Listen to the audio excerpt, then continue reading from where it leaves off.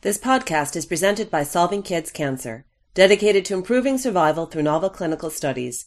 To learn more about funding opportunities, visit our website at solvingkidscancer.org and click Apply for Grant.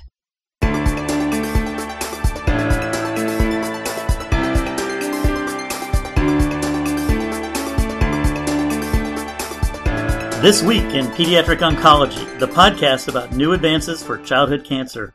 Hi, everybody, and welcome to episode 17, recorded on October 10th, 2011. I'm your host, Tim Kripe, along with my co-host, Lars Wagner. Welcome, Lars. Hi, Tim. Good to see you again. And Lionel Chow. Welcome, Lionel. Hi, Tim. Hi, Lars. Great to be here today. We three are from Cincinnati Children's Hospital Medical Center, and today on TWIPA, we'll be discussing personalized medicine. This is a topic that was requested by one of our listeners, Jennifer, who's mom to Zach, who wrote in a few weeks ago, and we actually mentioned it on one of our previous episodes, that she wrote she had seen the new melanoma model that a former patient had started in combination with his software company. When and if or could we see this in pediatric patients? And she talked about the CollabRx.com website where they basically type the genetic mutations in individual patients' melanomas and then try to match that with our therapy. So to talk about personalized medicine today, we have a guest joining us via Skype, and that guest is Giselle Scholler. Just to introduce you a little bit to our listeners, you are an associate professor at the Michigan State University College of Medicine and part of the Spectrum Health Medical Group at the Helen DeVos Children's Hospital, and you hold a number of titles there. Among them are the director of the Pediatric Oncology Therapeutic Discovery Clinic and the co-director of the Van Andel Research Institute / TGen Pediatric Oncology Research Program. Is that right? Yes, that's right. And so that sounds like a lot of responsibilities there. I visited the Van Andel a few years back and gave a talk and was impressed. At the time, they were just building the new children's hospital and talking about moving the College of Medicine for MSU down there to the Grand Rapids campus. Has that all happened? Is everything up and running? Yes, last September, the College of Medicine for MSU transferred here to Grand Rapids, and they're right across the street from the Van Andel Research Institute. And then in January of this year, the Children's Hospital opened, and it's up and going, and it's just an incredible children's hospital to be at. That sounds great. Sounds like a real advance for the children in the state of Michigan and beyond. So we're eager to talk to you about what you're doing there in terms of personalized medicine, and we're having you on the show for a lot of reasons, since you have experience in this area and have launched some real new innovative programs that have been highlighted in a number of press releases, and particularly in Science Magazine in the September 16th edition, where there's a full 3 pages devoted to your program there. So congratulations on that exposure. One of the things that I know you're doing, and I'm sure you're going to talk about, is not just sort of the kinds of things that this website that I mentioned is doing, but also doing some xenograft modeling to look at individual patient-guided treatment. There was a paper that caught our eye that also did that in Molecular Cancer Therapeutics that was published this year, called A Pilot Clinical Study of Treatment Guided by Personalized Tumor Grafts in Patients with Advanced Cancer, where they had 14 patients that they sort of grew the tumors in and then tested different drugs in the mice and seemed to be pretty successful in picking out therapies that might work on individual patients. And I guess we'll get to that, but I first wanted to just briefly take a few minutes to ask you about your past and your sort of where you were trained and how you got interested in this whole area. Can you tell us where you went to medical school and residency and fellowship? I came down. I'm originally from Montreal, up in Canada, and did a little bit of research at McGill, and doing a master's, and then came down to New York Medical College for medical school to the States, and then from there went to Brown University for my residency in pediatrics and fellowship in pediatric oncology. And it was there during my fellowship in oncology that I developed a niche in neuroblastoma. One of my very first patients had a very aggressive form of neuroblastoma, and the chemo barely touched it. And taking care of him and his wonderful family, I really decided to focus on that disease. And then serendipitously, during my second year of fellowship, we had a little girl with, again, very similar neuroblastoma, extremely aggressive, not responsive to upfront therapy, who ended up having Chagas disease, which is a parasitic disease, through her 80 blood transfusions. And when we treated her with one of the drugs for Chagas disease, nifurtimox, she started to respond and then eventually went into remission. And so that's when I went into the laboratory and began looking at drug testing in neuroblastoma and screening different medications. And for that drug, we did a phase 1 and then a phase 2 clinical trial. And then after finishing that's kind of started me along the path of drug discovery and early clinical trials in neuroblastoma. And from fellowship, I went up to the University of Vermont and was there for the past 6 years. And over the past 3 years, I've been collaborating with the Van Andel Research Institute researchers here, really focusing on understanding genetically why patients with neuroblastoma are so different and respond so differently to therapy. As we started profiling our patients, we saw many of our patients cluster together, but many had very different expression profiling. And then when I had the good fortune of meeting a researcher here at the Van Andel, Dr. Craig Webb, who had been developing computer algorithms to screen RNA expression data for targeted therapeutics and looking which drugs might target some of the profiles and pathways that are upregulated in certain patients. And so we had worked together now for the past 3 years, kind of putting together our current personalized medicine clinical trial and really trying to analyze each patient individually. And so that kind of was the first step in this arena. And as this trial was coming to fruition over the last year, we decided to really merge our 2 programs into one here at the Van Andel. And I'm really thankful to be here with the leadership of Dr. Jeff Trent, who's the president and research director here. He was the scientific director of the Human Genome Project back at the NIH, and then left there and started TGen, the Translational Genomics Institute in Phoenix, Arizona. And so we have the good fortune of working with them as well. And Dr. Trent is the scientific director of both institutes. And with the advances that they're making in Dan Von Hoff in adult personalized medicine, we're able to learn a lot from what the adults are doing, as usual, in pediatrics. And so that's kind of where we are today.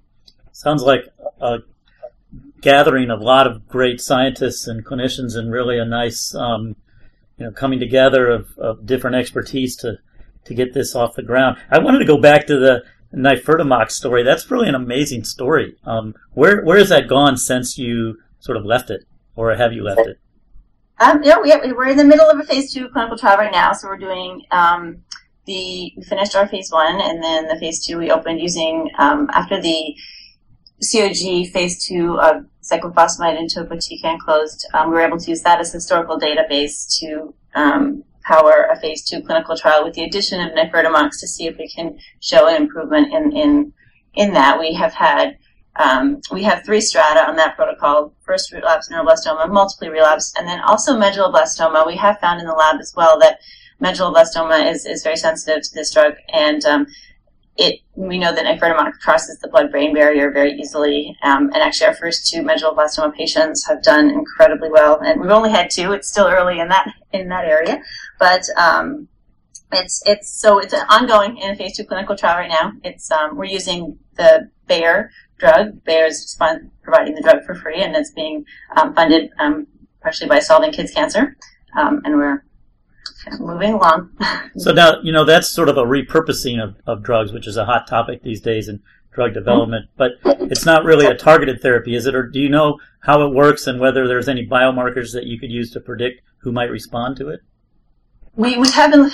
So we do know that essentially we're using the drug for its side effect. The main toxicity for nifurtimox, when you're treating Chagas disease, is neurotoxicity. And there are papers actually in the 80s that show the neurotoxicity of nifurtimox is due to reaction with the nifurtimox with catecholamines in neuronal cells. And we know that neuroblastoma have catecholamines. That's what we measure in the urine, the VMA and the HVA. And that we've shown that reaction causes oxidative free radicals, nitroanion free radicals, and semiquinone free radicals. And so we're able to show that in the laboratory that it's an oxidative stress response within the cells. But in terms of biomarkers, that's something that we have not been able to discover yet, and something that we are actively looking for, and how we are profiling patients going onto the study and trying to understand which patients, the ones that respond versus don't respond, and what are the genetic differences.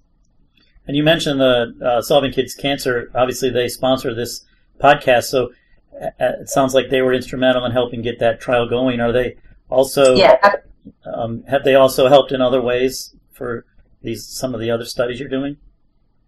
They helped primarily with the nifurtimox. They funded the phase 1 and now the phase 2 study as well, although we are in discussions with them about future studies that we'll be doing. How did you get connected with them in the first place?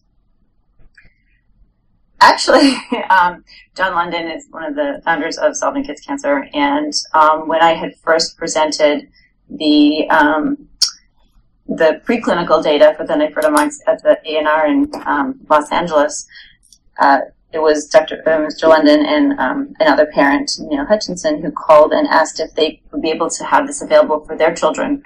And Penelope, which is John's daughter, was the first child to receive the nifurtimox. Ah, okay. Can you tell us, for this nifurtimox study that's ongoing, is this a single agent study, or is it being used in combination right now? It's used in combination with cyclophosphamide and topotecan.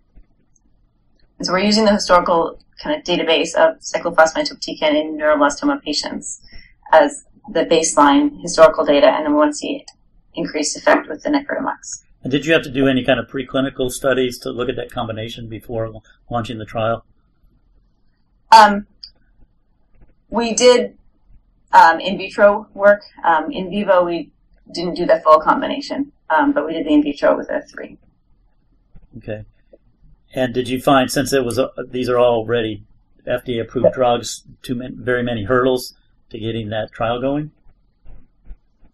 No, the FDA was very terrific to work with in terms of moving the trial forward. We had done in the phase 1 a lead-in of nifurtimox alone, and then combined it with cyclophosphamide topotecan in a phase 1 setting. So we had the phase 1 data to move forward. Okay. And let's get back to the more targeted therapy, genetically targeted. Can you tell us about what you're doing now with that? Sure. So we did a feasibility study last year, and that was the first thing our IRB had required us to do to show that what's kind of important in treating kids, especially with neuroblastoma, but all patients, is that the speed with which the disease progresses. We really need in real time to be able to do a biopsy of the patient, complete the analysis, and have an individualized therapy in a reasonable window of time. Just kind of looking at that pilot study, the xenografts, in the study, it says that, they take 6 to 8 months to have any of those results.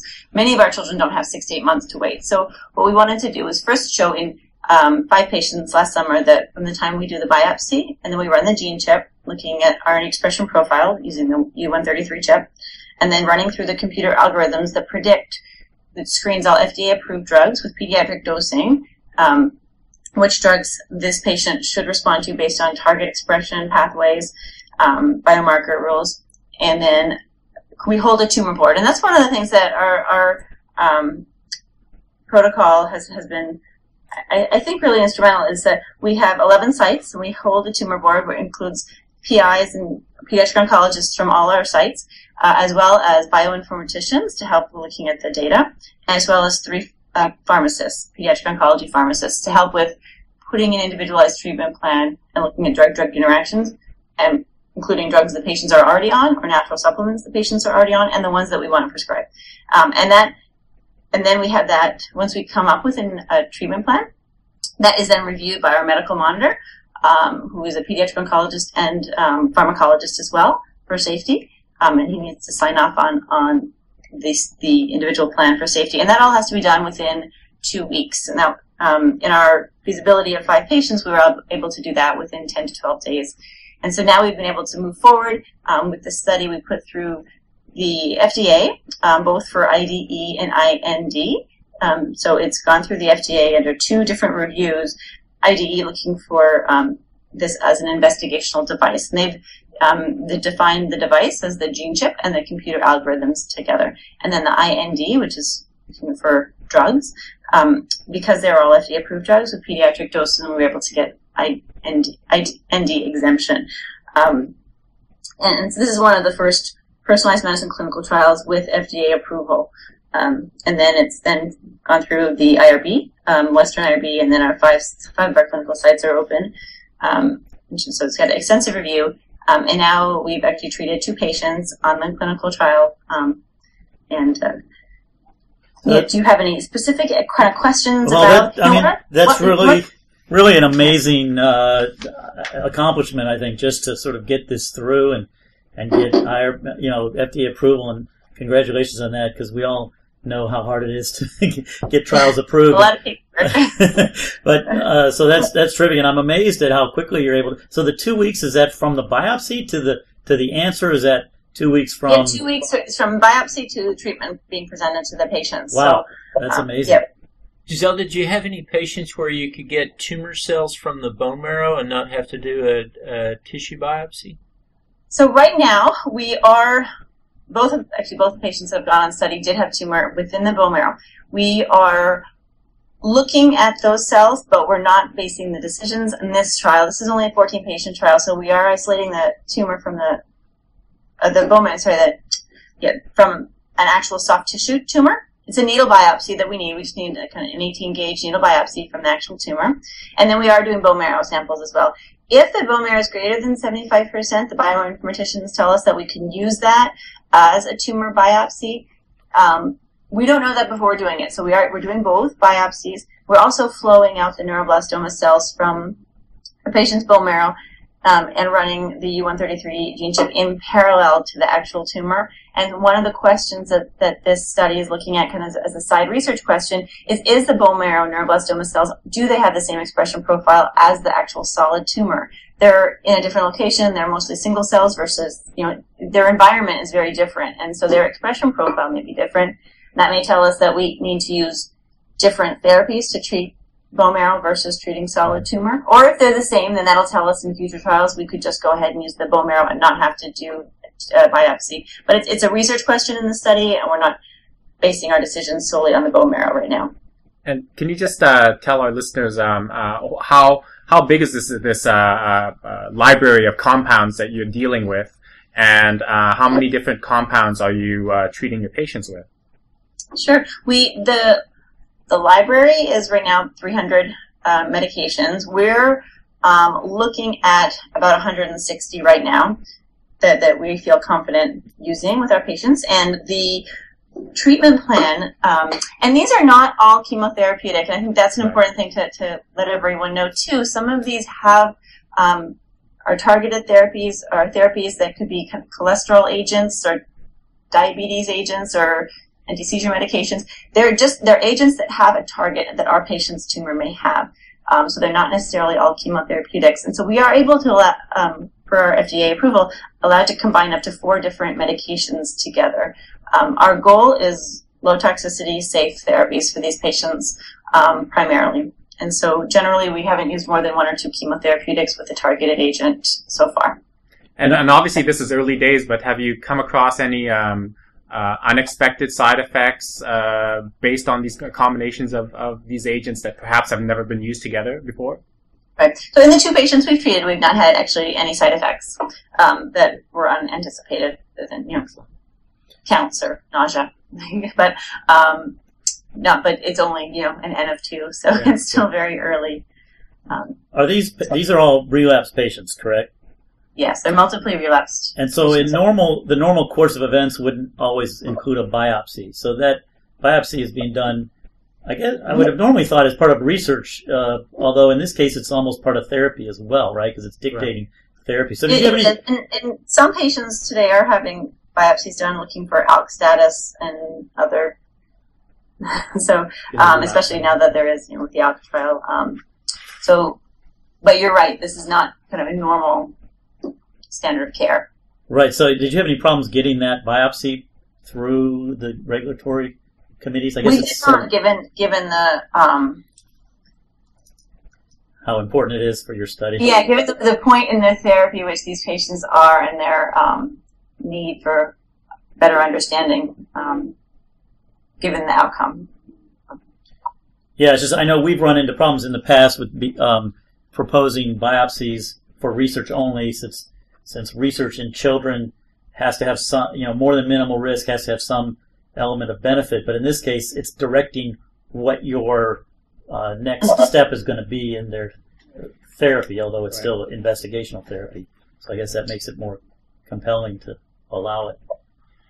Yeah, and I think as research goes forward, I know I spent a year at the NCI last year doing a sabbatical, and there was a lot of discussion there, and talking about, these are needle biopsies. It's really not much more invasive than a bone marrow, and we can learn a great deal from this, especially as children relapse or patients relapse and their tumors change and mutations occur, and whether this actually is important for us to be doing to better understand. And I agree. Looking at the risk versus not risk. But and do the pathologists look at the needle biopsy before they send it to the gene chip or whatever? Yeah. Yeah. So they it needs to be greater than 75% viable tumor without necrosis or normal cells. Giselle, can you talk about the actual testing that's done on the tumor tissue? Are you looking at RNA expression, protein, mutations? What exactly are you looking at? So right now we're looking at RNA expression profile using the 133 gene chip. We are also at the NCI. They have been doing next-gen sequencing with the DNA. Dr. Javed Khan has been doing the exomes, and now he's going to transfer over to doing full genome sequencing with the DNA. We're also running the cells in culture, growing the cells in culture, and doing xenografts of each of the patients to further test. And I think the xenograph, this needs to be validated. And while there are a lot of kind of personalized medicine services available, online, and you can, send your tumor, none of them have been FDA approved or validated. And that's one thing that we really want to be able to kind of validate our results, really look back at the algorithms that we're using, which ones are better, which ones are not, predicting as well. And we're hoping that our xenografts can help us to do that. Being able to test in the mice the top drugs, as well as using biomarker rules, we pull out resistant drugs and really see if they're predictive, if the mice models are validating it. And as well, we're going to be looking at the mutation analysis with Javed Khan and down at TGen, they're doing the RNA sequencing for us. And this is something that we're hoping to bring forward in our clinical trial next year. We just had a meeting 2 weeks ago at TGen, and it looks like by next summer we may be able to do the RNA sequencing data within the 2 weeks. The DNA still takes longer and still takes closer to 2 months. But they currently have a triple-negative breast cancer protocol where they're putting patients on study, treating them with a cycle of standard of care therapy while they do the DNA sequencing analysis, and then 2 months later reconvene a tumor board and looking at mutations predict therapies for the triple-negative breast cancer patients. So I think the sequencing and the mutation analysis is very important, and we need to find a way to be able to bring it in. And with the advances, it's getting faster and faster. But at present, the treatment decisions are based on the RNA expression, and then the xenografts are kind of done on the side, but you're not using that information right now to treat the patients. You're basing your treatment decisions on the RNA analysis. Is that correct? That's correct. We're using the RNA expression profile. And the computer algorithms, we have multiple algorithms that look at either, based on the expression profile, whether target, like the EGF receptor, if a receptor is present on the cell, and then using GeneGo and connectivity maps, looking at the pathways downstream of that target. Is just the target present, or is the entire pathway upregulated and active as well? And are there then small molecule inhibitors that can work downstream? We're also looking, another algorithm looks at the NCI 60 drug screen, and although those where the NCI looked at 60 different tumors and treated, and that's primarily where the chemotherapeutics come in, and looked at signatures for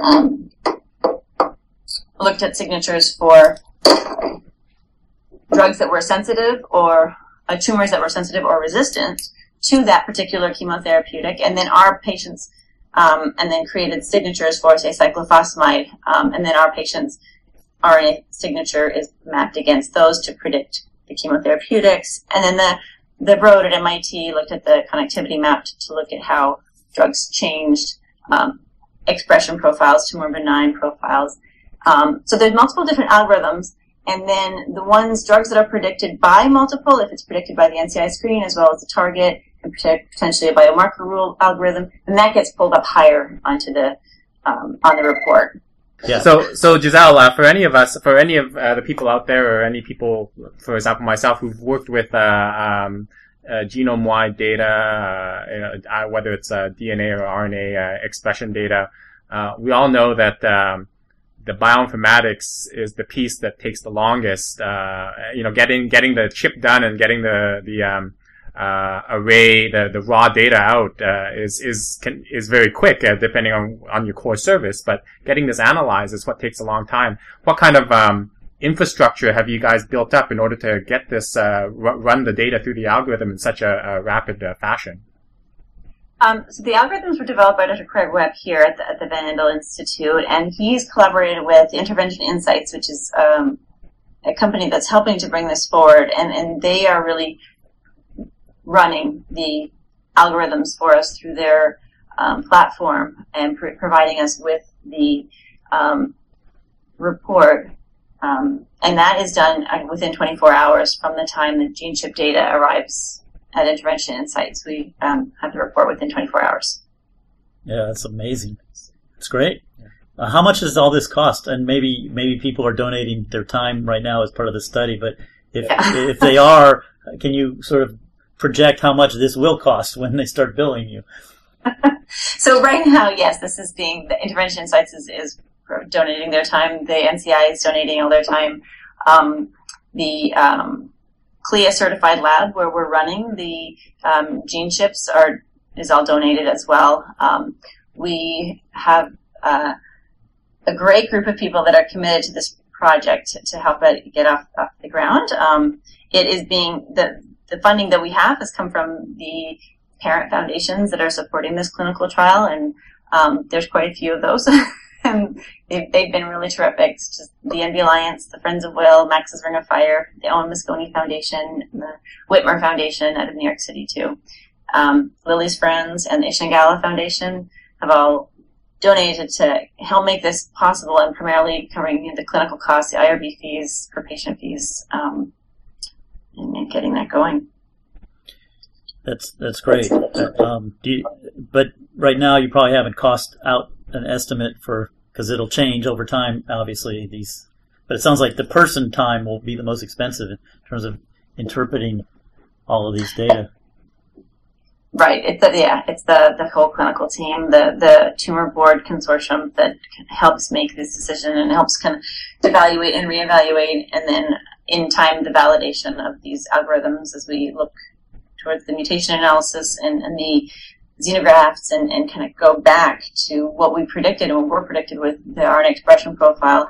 Ideally, what we'd like to see in our next clinical trial is in that 2-week period. We have the RNA expression, but we also have the RNA sequencing and mutation analysis. And I think that's going to help us make even better decisions going forward. The mutation analysis is going to be really important. How hard have the decisions been so far? How many different choices do you have in any given patient sample? In any given patient sample, we have about 20 different choices. We've stayed within the top 10, though, of the drugs. And they have been some drugs that we would have predicted and some we wouldn't. And so kind of really combining, a drug that we really think should be effective in neuroblastoma and then an unknown that really looks like a good target for this patient has been where we've kind of tried to go. And do the algorithms sort of come out with a pretty obvious answer for these 10, or are they all kind of wishy-washy, maybe yes, maybe no? How definitive? Some are more obvious than others. Definitely. Some are genes that were just not quite, targets to genes that we're not quite sure if that gene is really important in driving the cancer. And that's where a lot of our discussion ends up. To, while it may target this gene and this pathway, is that gene and pathway really important in driving this cancer growth, or is it just a pathway that's active but not necessarily going to cause cell death if we inhibit it? Back to the cost, I think one of the most expensive pieces that you've described actually would be the xenograft studies. So we do a lot of those, and they're not cheap. And have you actually launched those yet? And do you anticipate having a sort of team of people implanting these tumors? And do you know how many mice per tumor type and per drug treatment? And is there mice data available? Are there mice data available for all the different drugs that that you have, so that you know what doses to use and timing and intervals and that sort of thing? For the chemotherapeutics, it's for some of the others, some of the psychiatric drugs and things that we don't have necessarily the dosing, and then we'll be needing to do dose responses in standard mice prior to doing it. But we are right now, it's only 14 patients, so each patient is injected into a mouse, and then that mouse tumor is harvested and split into 5 mice. Then they are allowed to grow, and then we split those into different experiments. And generally we'll be doing about 5 mice per group with a control group and then a drug, and then potentially, depending on what combinations we will be doing, it'll be up to 4 different groups, control, 2 single agents, and a combination. So the tumor tissue goes straight into the mice. It doesn't get grown as a cell line first or anything like that. Is that correct? Okay. Yeah. It also gets grown as a cell line, but a 2 millimeter piece of tumor goes directly into a mouse.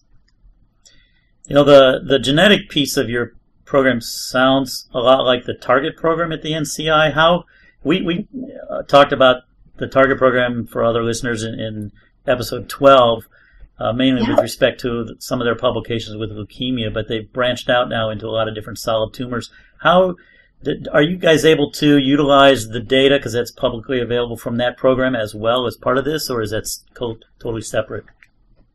Dr. Jawed Khan, the NCI, is part of the Target program, so he's been looking at that and comparing some things. It's primarily a program that's screening agents and profiling many, many, many cancers, and so a lot of information is going to come from that protocol, that program, and hopefully identifying new agents and for some of our diseases.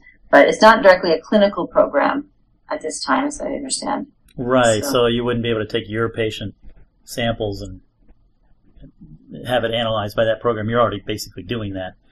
Right. Essentially, Jawed Khan is doing a lot of the samples, so he's doing ours in there. So he puts all his expression profile data on a publicly available oncogenomics website, so they're all going to be publicly available. Okay. And what about, are you aware of other people that have launched personalized medicine kinds of programs? Are there any others for pediatric cancers? There are other, like the Caris Now or OncoCarta, like Charles Keller is doing at OHSU. So there are other venues that you can have your patient analyzed, your tumor analyzed for certain mutations. But I don't know of any other clinical trials that are looking then to validate that. Those are all non-FDA approved tests that are available to be done. And then there is data that can come out of it, and your oncologist could potentially make some inferences from that. But I don't know of any current clinical trials that are testing like we're doing. Yeah, you're really pushing the envelope by the cutting edge. It's really great. So can I ask you, I know that you spoke at the beginning about your interest in neuroblastoma, that's what you're focused in now. As this trial sort of goes forward, where do you sort of anticipate the next trial to go? Are you going to stay with neuroblastoma? Are you going to branch into a different disease type, or are you going to move it into an upfront type of scenario? Where do you think this is all leading? Yeah, I don't think it's ready for upfront at all, but in terms we want to get deeper in the sequencing, and I think so. I am going to stay with neuroblastoma and go deeper into the sequencing and see if we can really, incorporate the RNA and then incorporate the DNA and really fully understand and then do the validation. As part of our consortium, there are other, and I know Dr. Khan wants to spearhead the sarcoma kind of parallel protocol. This is a protocol that really you could take out neuroblastoma and put any other childhood cancer or into. Neuroblastoma is where my heart lies, but I'm definitely happy to kind of share and talk to any others that want to look at this type of analysis in other pediatric cancers, because I think that it can cross fields. If one of our listeners either has a patient or is a patient or family that wants to know more about this, where should they go? Is there a preferred website? Yeah, we have our NMTRC. .com website or .org, and they can either call at the Van Andel, they can email me or Genevieve, our program manager. And I can send you those links if you'd like. Sure. If you want us, we can put them in the show notes, posted online where we have these podcasts. And can you name the different institutions that are part of it, just so people that might be listening around the country could hear if there's a participating institution near them? You have Sure. that list? It's open here at the Helen DeVos Children's Hospital, and that's where I have my Innovative Therapeutics Clinic. It's also open at the NCI, and Dr. Merton and Dr. Khan are the two oncologists there that are seeing patients. It's open at Cardinal Glen Children's Medical Center in St. Louis with Dr. Ferguson.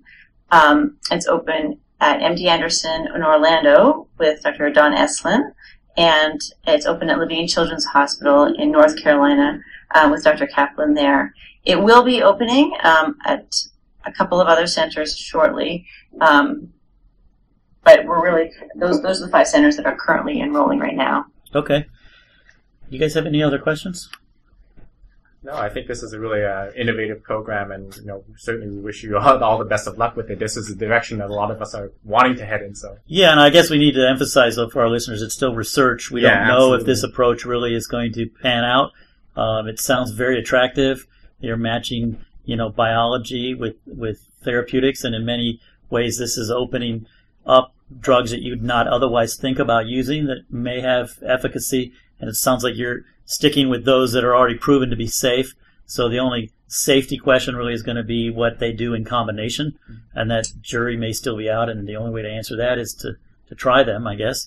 But it is still research, so whether these predictions from these algorithms, whether they're correct or not, and whether they'll result in tumor shrinkages or even cures is unknown. Would you agree with that assessment, Giselle? I absolutely agree. This is a first step in this arena. I think if we don't take a step, we won't know. I think we need to start to look and to ask these questions, but this is a research question, and we're hoping to learn from this and be able to move forward in taking the next steps. But I absolutely agree with your comments. Great. Well, thanks for being on the show. I think that'll wrap it up. So to any of our listeners, we're happy to read your emails during a future podcast and discuss your comments and questions. If you send us a note at TWIPO, that's TWIPO, at solvingkidscancer.org, or feel free to post a question or comment on the iTunes site on our podcast site. You can also follow us at Twitter at TWIPO Podcast, and you can sign up for automatic notification using the RSS feed link on the Solving Kids Cancer website. Thanks again to Donna Ludwinski, our executive producer, to Pat Buckley, our creative consultant, to Scott Kennedy and John London, who are the founding co-directors of Solving Kids Cancer, a nonprofit charity dedicated to improving survival through creating novel treatment options for children.